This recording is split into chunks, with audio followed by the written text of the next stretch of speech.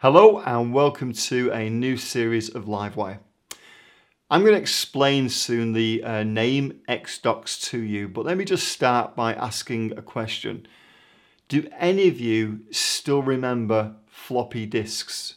I'm going to guess that most of you don't, but before we had the cloud, which is where, for instance, this video is stored, we had USBs, and a USB stick would plug into a computer. And on a computer, there'd be a hard disk where all the information, all the memory is stored. Before that, before computers had built-in hard disks, you had to put in a small floppy disk that was actually kind of square and stiff, and you would put that into a computer, and you would take out all your documents or whatever you had stored on that. And before one of these small floppy disks, there was a larger actual floppy disk. You could literally wave it and fan yourself on a hot day. So I remember when I first started work, the personal computers first came out, and it helped me explain something really important when I was working in schools. I would often go into schools and find that young people struggled to really accept God. And I wanted to try and explain to them why that was sometimes. And I said, there are different types of computers, and different computers have different power, a different sized memory. Now, imagine I got a floppy disk, I used to say to them, that had a high memory, and I put it into a computer with low memory, a low powered, low budget computer. Even though the disk works, you would put that into your computer, the program or the game would not run, and you would eject it, give it me back, and say, hey Paul, there's something wrong with this disk. The actual fact would be, no, there's nothing wrong with the disk, it's just that your computer isn't powerful enough to run that particular game. Nowadays, I guess a similar analogy would be to do with a PlayStation and an Xbox. So in those days, I would say to young people, look, the problem is not that God doesn't work or God can't be real. The problem is that God's an infinite God, and we have a finite brain, and our finite brain cannot get our mind around an infinite God. But I think nowadays, even with Christians, we have a similar problem. Like I've just mentioned, we have PlayStations and we have Xboxes. So I have an Xbox at home. I like to play FIFA on my Xbox. It's something I do just to relax. Now, if I took my Xbox FIFA disc and I gave it to a friend who had a PlayStation, he might put that disc in his PlayStation. It wouldn't work. Give it me back and say, hey, Paul, this just doesn't make sense. It doesn't work. The problem wouldn't be anything to do with the disc. It would be the fact that he has a different station. His PlayStation has a different operating system. And sometimes I feel that even in the Christian world, some of us are operating with different operating systems. I sometimes share the vision of Pays, and people find it hard to understand. They can't get their mind around it. And I'm thinking, I don't think it's that Pays is that complicated. I think it's that we're coming from things from a different perspective. So this series is entitled XDOX. And the reason I say that is to keep that image in your mind and talk about doxology. Doxology is like a hymn or a song of praise that's sung in unity by a group of people. But the problem is, in Christianity today, not everybody's singing from the same hymn sheet. Not everybody's singing in unison. Sometimes we have different perspectives, sometimes we have a different angle, and that's a good thing. But sometimes it leads to complete disunity where someone might share something. You might share a vision or a dream with someone and they just don't get it because they're coming from a completely different perspective fundamentally from you. What can we do about that? And how do we make sure that we're operating on the right operating system? The same one, the same perspective as God. That's the thing we're going to look at. So a lot of this series is not so much going to be about leadership. It's going to be more of a heart check, a mind check to ask ourselves, are we really understanding what God has for us? Are we pursuing the kingdom? Or have we been sidetracked by modern corporate Christianity? Is there a difference between Christ and Christianity even? So let's start. We're going to look at a passage of Scripture. The passage of Scripture is in Acts 11. Now those who had been scattered by the persecution that broke out when Stephen was killed travelled as far as Phoenicia, Cyprus and Antioch, spreading the word only among Jews. Some of them, however, men from Cyprus and Cyrene, went to Antioch and began to speak to Greeks also, telling them the good news about the Lord Jesus. The Lord's hand was with them, and a great number of people believed and turned to the Lord. News of this reached the church in Jerusalem, and they sent Barnabas to Antioch. When he arrived and saw what the grace of God had done, he was glad and encouraged them all to remain true to the Lord with all their hearts. He was a good man, full of the Holy Spirit and faith, and a great number of people were brought to the Lord. Then Barnabas went to Tarsus to look for Saul, and when he found him, he brought him to Antioch. So for a whole year, Barnabas and Saul met with the church and taught great numbers of people. The disciples were first called Christians at Antioch. So what's interesting about the name Christian is it was only used 3 times in the Bible. More often we're referred to as saints. The other interesting thing about the word Christian is it wasn't really a name that we gave ourselves. It was given to us as a term of ridicule. People said, oh, look at those Christians, or hey, you're Christians. And the word Christian meant little Christ. It's a bit like somebody saying, hey, you're a bunch of Bible bashers. But what Christians did in this case was we thought, little Christ, okay, that's great, I quite like that. Okay, yeah, call us that. We're okay with that. But I think there's a clue in the name. I think there's a clue in the name to unity, to a way that we can be singing on the same hymn sheet together, a way that you can find yourself more closely aligned to God. And the Bible says that as you're more closely aligned to God, your prayers will have more power and you'll be able to understand God's will for your life more. So this series really is about helping you understand, are you on the same page as God? Or has something distracted you from that? So let's look at our first workshop. Please watch the video, A Day in the Life. This is a short video about a day in the life of a PAYS team. Now this particular PAYS team is in Northern Ireland, and yet teams on 6 continents of the world will be doing pretty much the same thing using similar tools and for the same purpose. So I'd like you to watch the video and then discuss the question, how does that happen? What kinds of things help a disconnected people stay connected to a common purpose? So you've got this team, it's a day in the life of, and yet I know this week there'll be teams throughout the world doing the same thing with the same tools for the same purpose. How do you help people stay connected in that way? What do you think the elements are that go into making that happen? That's an important question for what we're going to talk about a little bit later on. So please spend 10 minutes discussing that. How can you get people from different places all on the same page together? What does that require?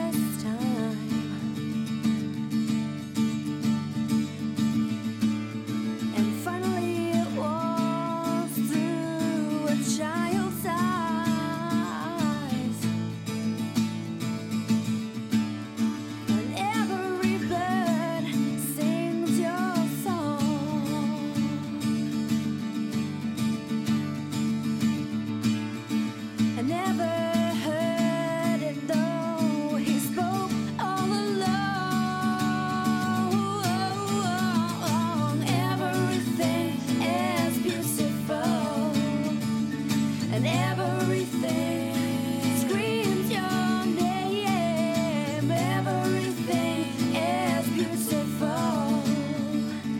Everything screams your name. It screams your name.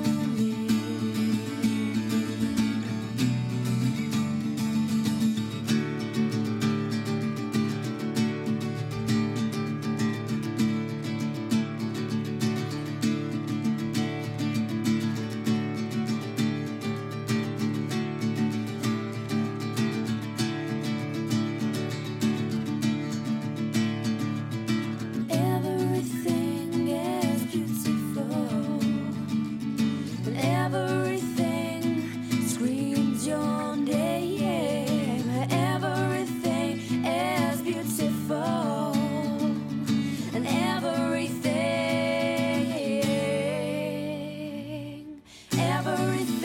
is beautiful, and everything screams your name. Everything is beautiful, and everything screams your name. It screams your name.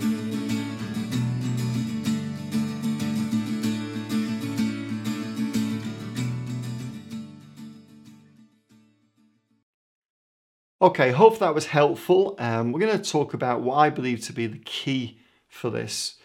So as I say, XDOX is about unity. It's not simply about unity amongst people. It's about you having a sense of unity with God and with others. And also understanding why sometimes people don't get you.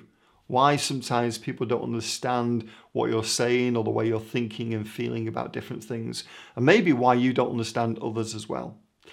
It all starts with a statement. Now, Paisley's statement is, we're missionaries who make missionaries. You may have a different statement or a different kind of sense of purpose. Let me just read to you some of the statements that people have made in the church I go to. These are things that they say are kind of like they're paramount, what they get up for in the morning. To help people love Jesus more.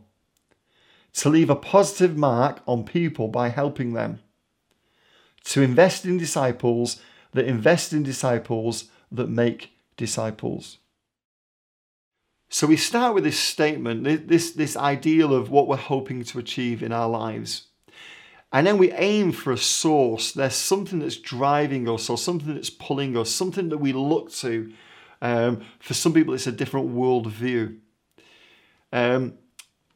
I would like to think that my source is Jesus. And I give credit to that because of the church where I became a Christian and discipled me for years when I was a young man. I became a Christian a week before my 14th birthday. And I went to a church in Manchester, Sharon Church. It wasn't a very big church, but it was a church that was, looking back now, I realised it was just obsessed with Jesus. You know, there are different types of denominations. There are Bible churches that are obsessed with the Bible. There are Baptist church that are really centered around the doctrine of baptism. I went to a Pentecostal church, and you would think it would be obsessed with the Holy Spirit, but really when I think about my church, it was obsessed with Jesus. When I was ever in leadership meetings as I got older and started to serve with the church, every time we talked about different things, it always came back to, would this be something Jesus would have done? And I thank God so much for that. You know, sometimes I've sat in other church meetings and we've been discussing things, and I've sat back and I'll be really honest, sometimes I've thought, is this actually Christianity?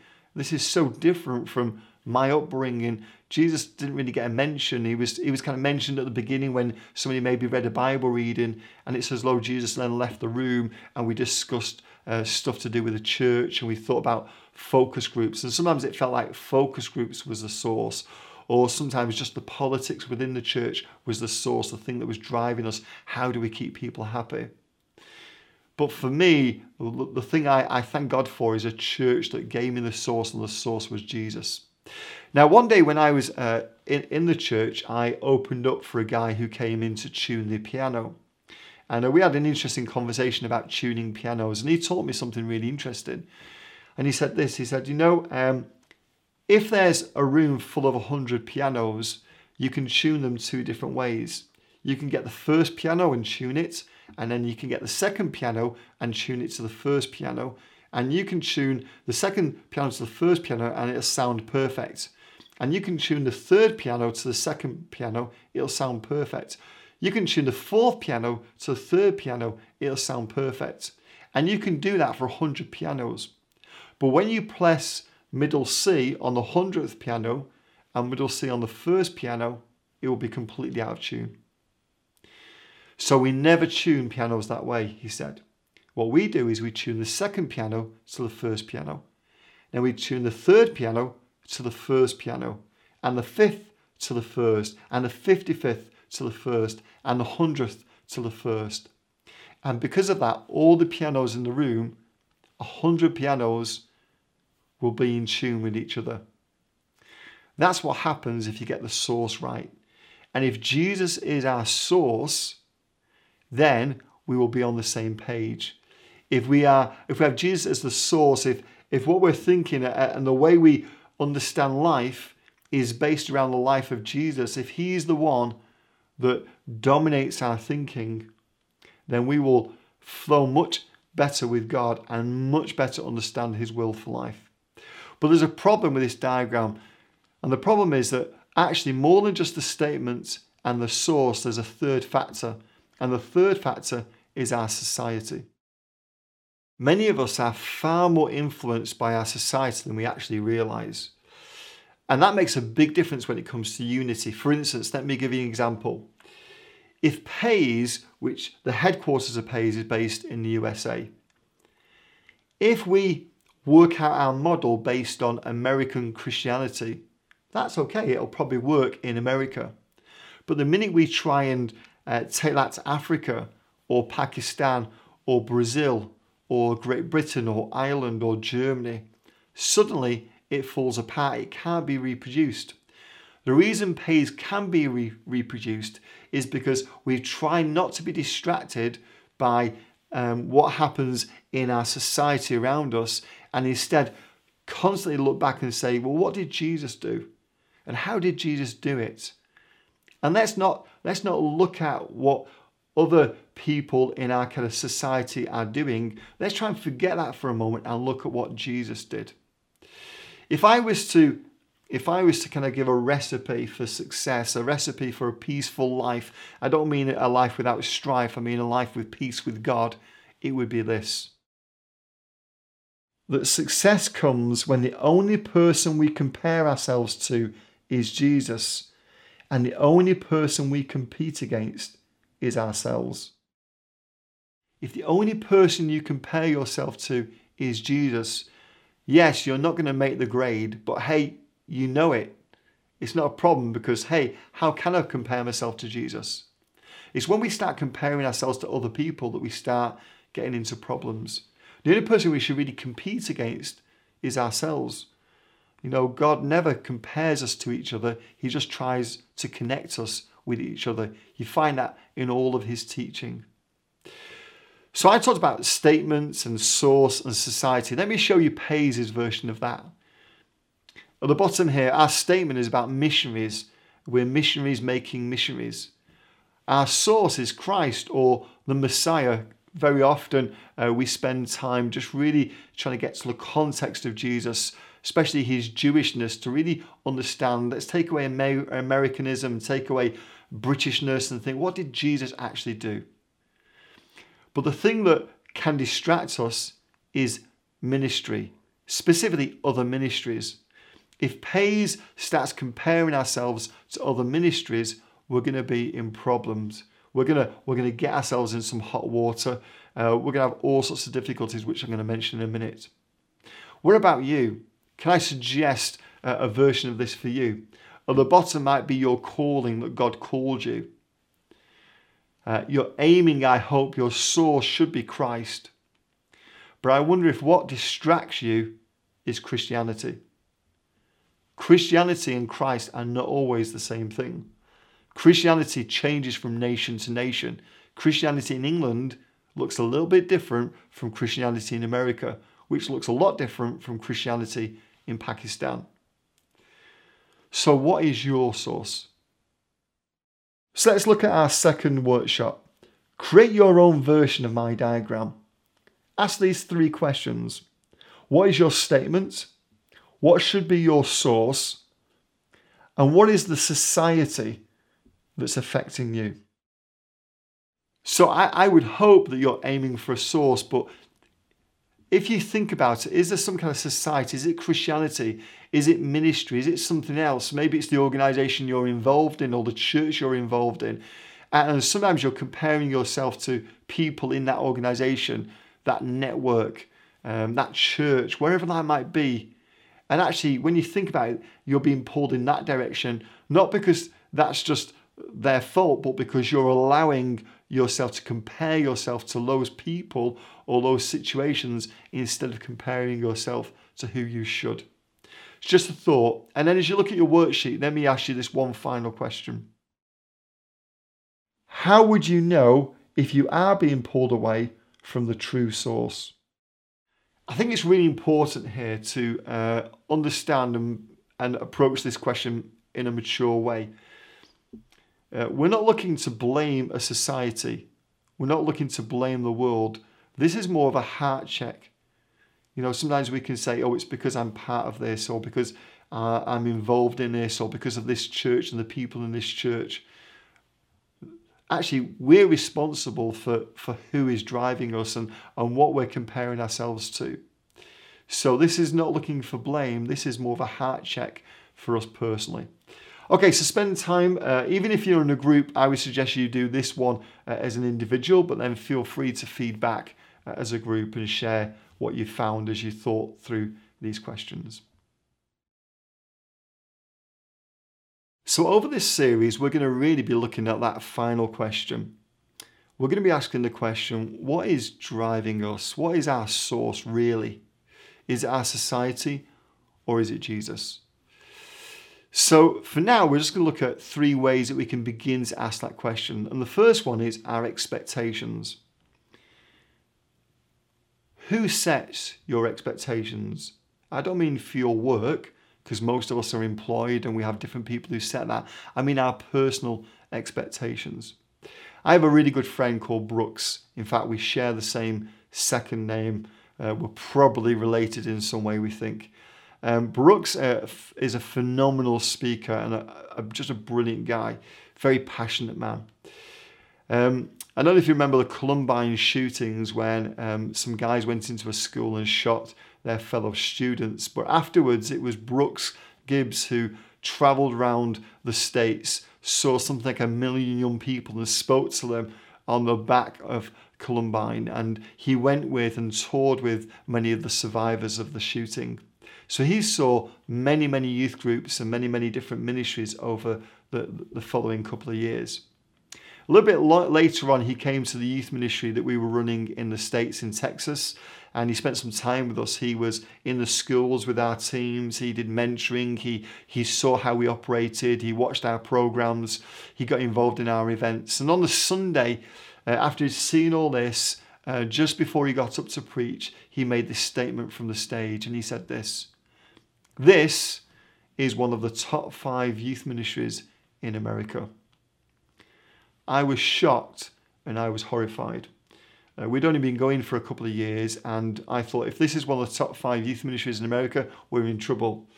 But that wasn't my biggest concern. My biggest concern was this: we must not compare ourselves to other youth ministries. The minute we start comparing ourselves to other youth ministries, we forget our real purpose. Our purpose is to reach the young people in this city. The last thing I needed was my volunteers and my leaders to think, oh, okay, we're doing pretty good, because then we just relax and we just scale things down.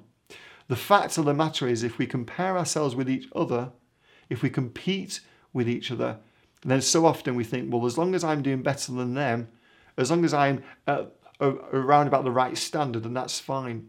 But what if we look to Jesus for our expectations? What if we looked at what he was able to do and then we listened to when he said that we would do even greater things than him? How would that affect our expectations? Brooks was a massive blessing to our youth ministry, and I know he made that statement to encourage us, and to be honest, he really did. But something in me said, I need to make sure our guys don't think this is about comparing ourselves to other youth groups. You know, I live in the city of Arlington, Texas. It's a beautiful city, fantastic city to be part of.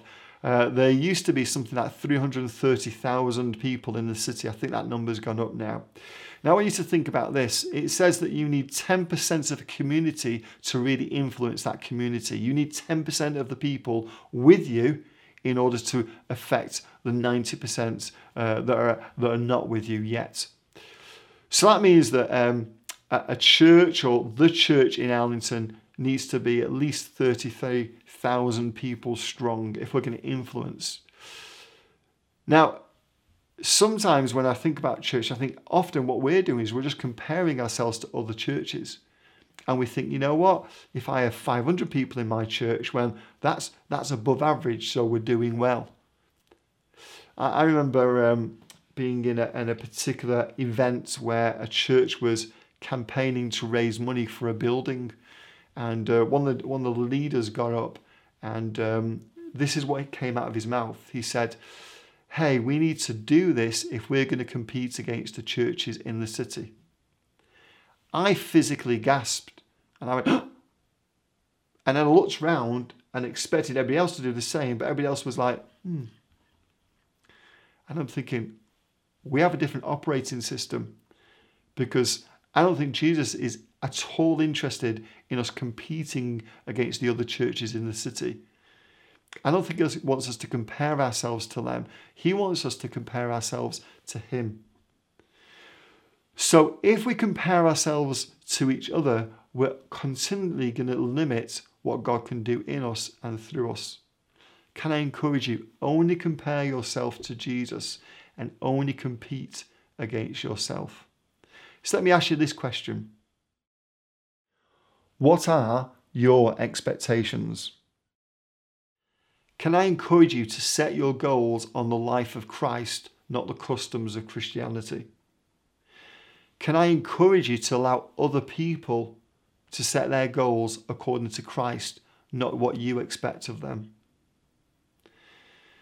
You know, sometimes we look at our parents, we look at our colleagues, we look at our friends, and we allow that to influence us too much. Sure, they're there to encourage us and strengthen us, but you're only really going to see the bigger you that God sees in you when you compare yourself to Christ. Let's look at another area where we can begin to ask the question, what is my source? The area of partnerships comes to my mind. When I landed in America and when we started Pays, I met with a leader who kind of really inspired me to come over and to get this thing going. And he was great. He was just saying, you know, I really believe in you and stuff like that. And then one day, though, he said this to me. He said, you know, Paul, if this works, if this grows, then one day you'll be able to sell Pays for $1 million. I didn't even know what to do with that statement. I couldn't get my mind around that statement. What do you mean? Now I understand, because I've seen people do that. I've seen people build a Christian ministry and literally sell the rights to it, sell the networks, sell the process, and make a lot of money. I think that's corporate Christianity. I don't think that's Christ. I'm not saying everybody who does that is wrong. I'm just questioning, what is the source that we're comparing ourselves to? One of the problems with this is that you can get better and better at what you do, but if somebody's operating on a different operating system, then no matter how good what you do is, when you offer it to them, it's not going to make sense. You know, for many years, I couldn't quite get my mind around the way Christian TV worked. I don't know if you're all the same. Sometimes I looked at Christian TV and I'm thinking, why are they showing this program? This is not the best preaching I've ever heard. You know, some guy in a little studio who talks in a bit of an awkward fashion, probably a bit like me. And it's just not very good, or meetings that just seem a bit weird and bizarre.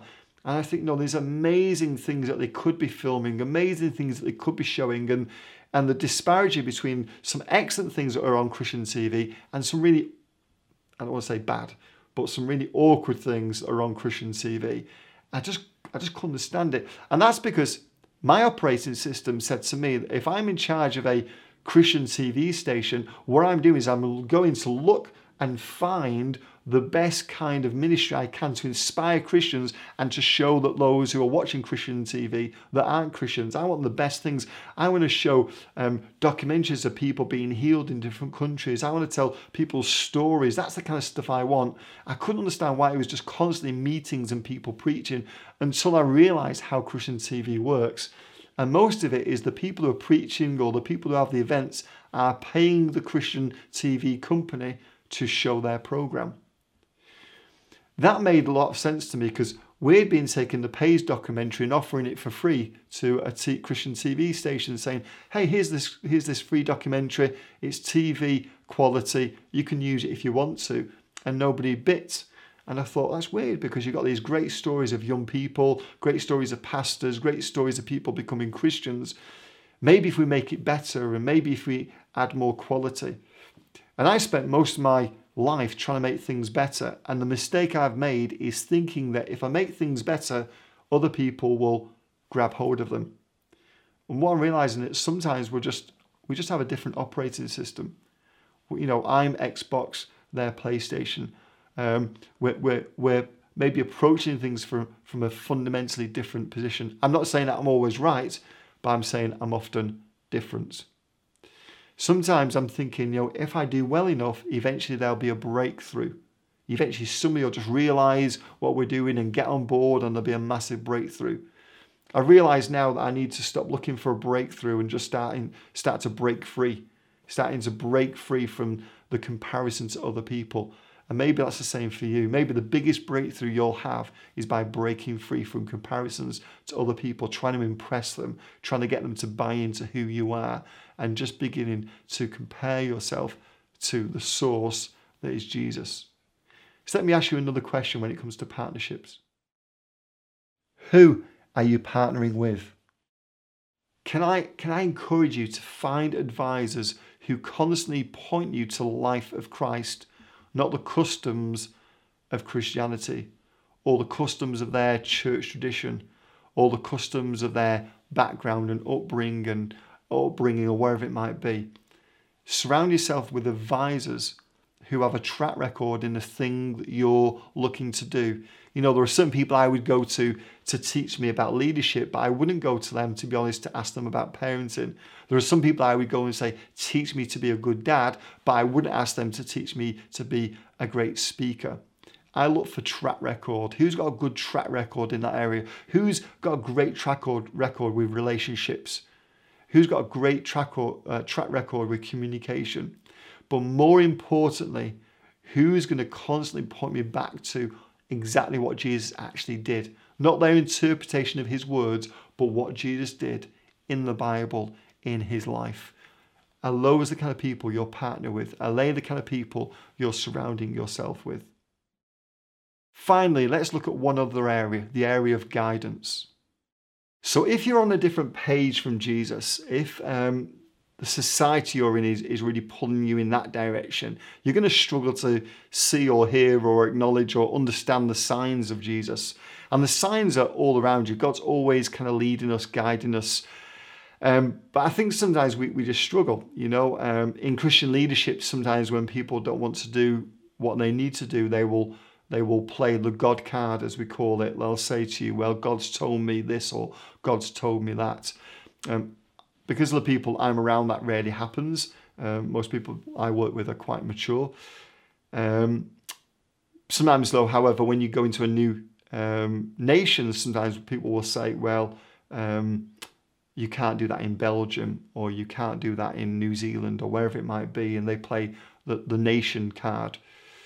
The reality is, if you look at Jesus, you realize what Jesus did is transferable everywhere. So I want to talk about this idea of faith just quickly, and what is the purpose of faith? What is God trying to do with your journey? I'm going to read some excerpts from my latest book because it's on this subject. So I'm going to read these to you and see if this helps you at all understand the importance of the assimilation of faith. The size of our faith is something that only we are obsessed with, not Jesus, who said, "I tell you the truth, if you had faith even as small as a mustard seed, you could say to the mountain, 'Move from here to there,' and it would move. Nothing would be impossible." You see, success is not found in the amount of faith, but in the assimilation of faith. God wants you to have the same type of faith as Christ, a faith to believe for the same kind of outcome that Christ believes in. He takes us on the journey to discover his true purposes, a journey in which we will gain the kind of faith to believe for his dreams rather than the kind of faith we need for our personal dreams. Therefore, it is a path that time and again must highlight our misunderstanding of his purposes. Where we succeed at what we thought was his ultimate idea, only to find out it wasn't. After all, what is the point of having great faith for the wrong plan? So earlier on in this Livewire episode, I asked you the question, how would you know if you're being pulled away from the true source? And I think it's in this area. I think quite often this is a great area for us to ask the question, am I really following the true source? Is that where I'm going, or am I going in a different direction? And the way you check is, am I looking to have greater faith for my dream? Or is God helping me to understand I don't need a huge amount of faith, but I do need to be pursuing his dream? A small amount of faith in his dream will see incredible results, far more than a great amount of faith for your own dream. It's about the assimilation of faith. So what God does, and I talk about in the book that I've just read from, is he takes us up a summit and he shows us things only to show us that actually that wasn't the point, that there's something much greater, and the greater thing is his thing. So as we think about this, as we begin to go into this series where we're going to look at different ways of asking the question, am I really pursuing Jesus? Am I really on the same page as Jesus? Or have I been dissuaded? Am I getting pulled away by something else?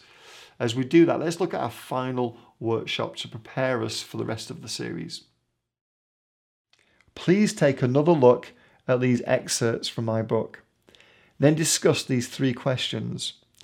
Can you think of a time when you had great faith but for the wrong plan? What do you understand faith assimilation to be? And how do you think a better understanding of faith assimilation would affect you understanding God's guidance in your life? Okay, it's very simple Livewire, just to begin to get us to ask the question, what is my true source? Am I being faithful to Jesus, or is something else affecting me? For me, sometimes my question is, am I pursuing the kingdom, or has corporate Christianity affected me so much that I can't sense what God is saying anymore? I've had to understand that if I'm going to pursue the kingdom, then other people that are maybe not on the same operating system as me may reject my ideas or thoughts or plans, and not to lose heart in them thinking they're wrong, but just realizing that people are coming from a different perspective. Rather than me changing in order for them to accept them, I want to keep faithful and keep asking the question, what would Jesus do? In fact, actually the question, what would Jesus do, isn't that great, because the problem with it is it's often interpreted by us. We like to think what Jesus would do. The better question might be, what did Jesus do? What did he actually do? That's not open for interpretation. We can see it in the Bible. So my last thought is this. Can I encourage you to do this? Only compare yourself to the Jesus in your Bible and not the Jesus in your society. Don't look at the Jesus of Paul Gibbs or the Jesus of your pastor. Look at the Jesus of the Bible. And as you find that true source, you're going to find yourself on the same page as God. And you're going to understand things that you never understood before. I hope you enjoy the last workshop. Hopefully it's thought-provoking, and I'll speak to you next time. Bye.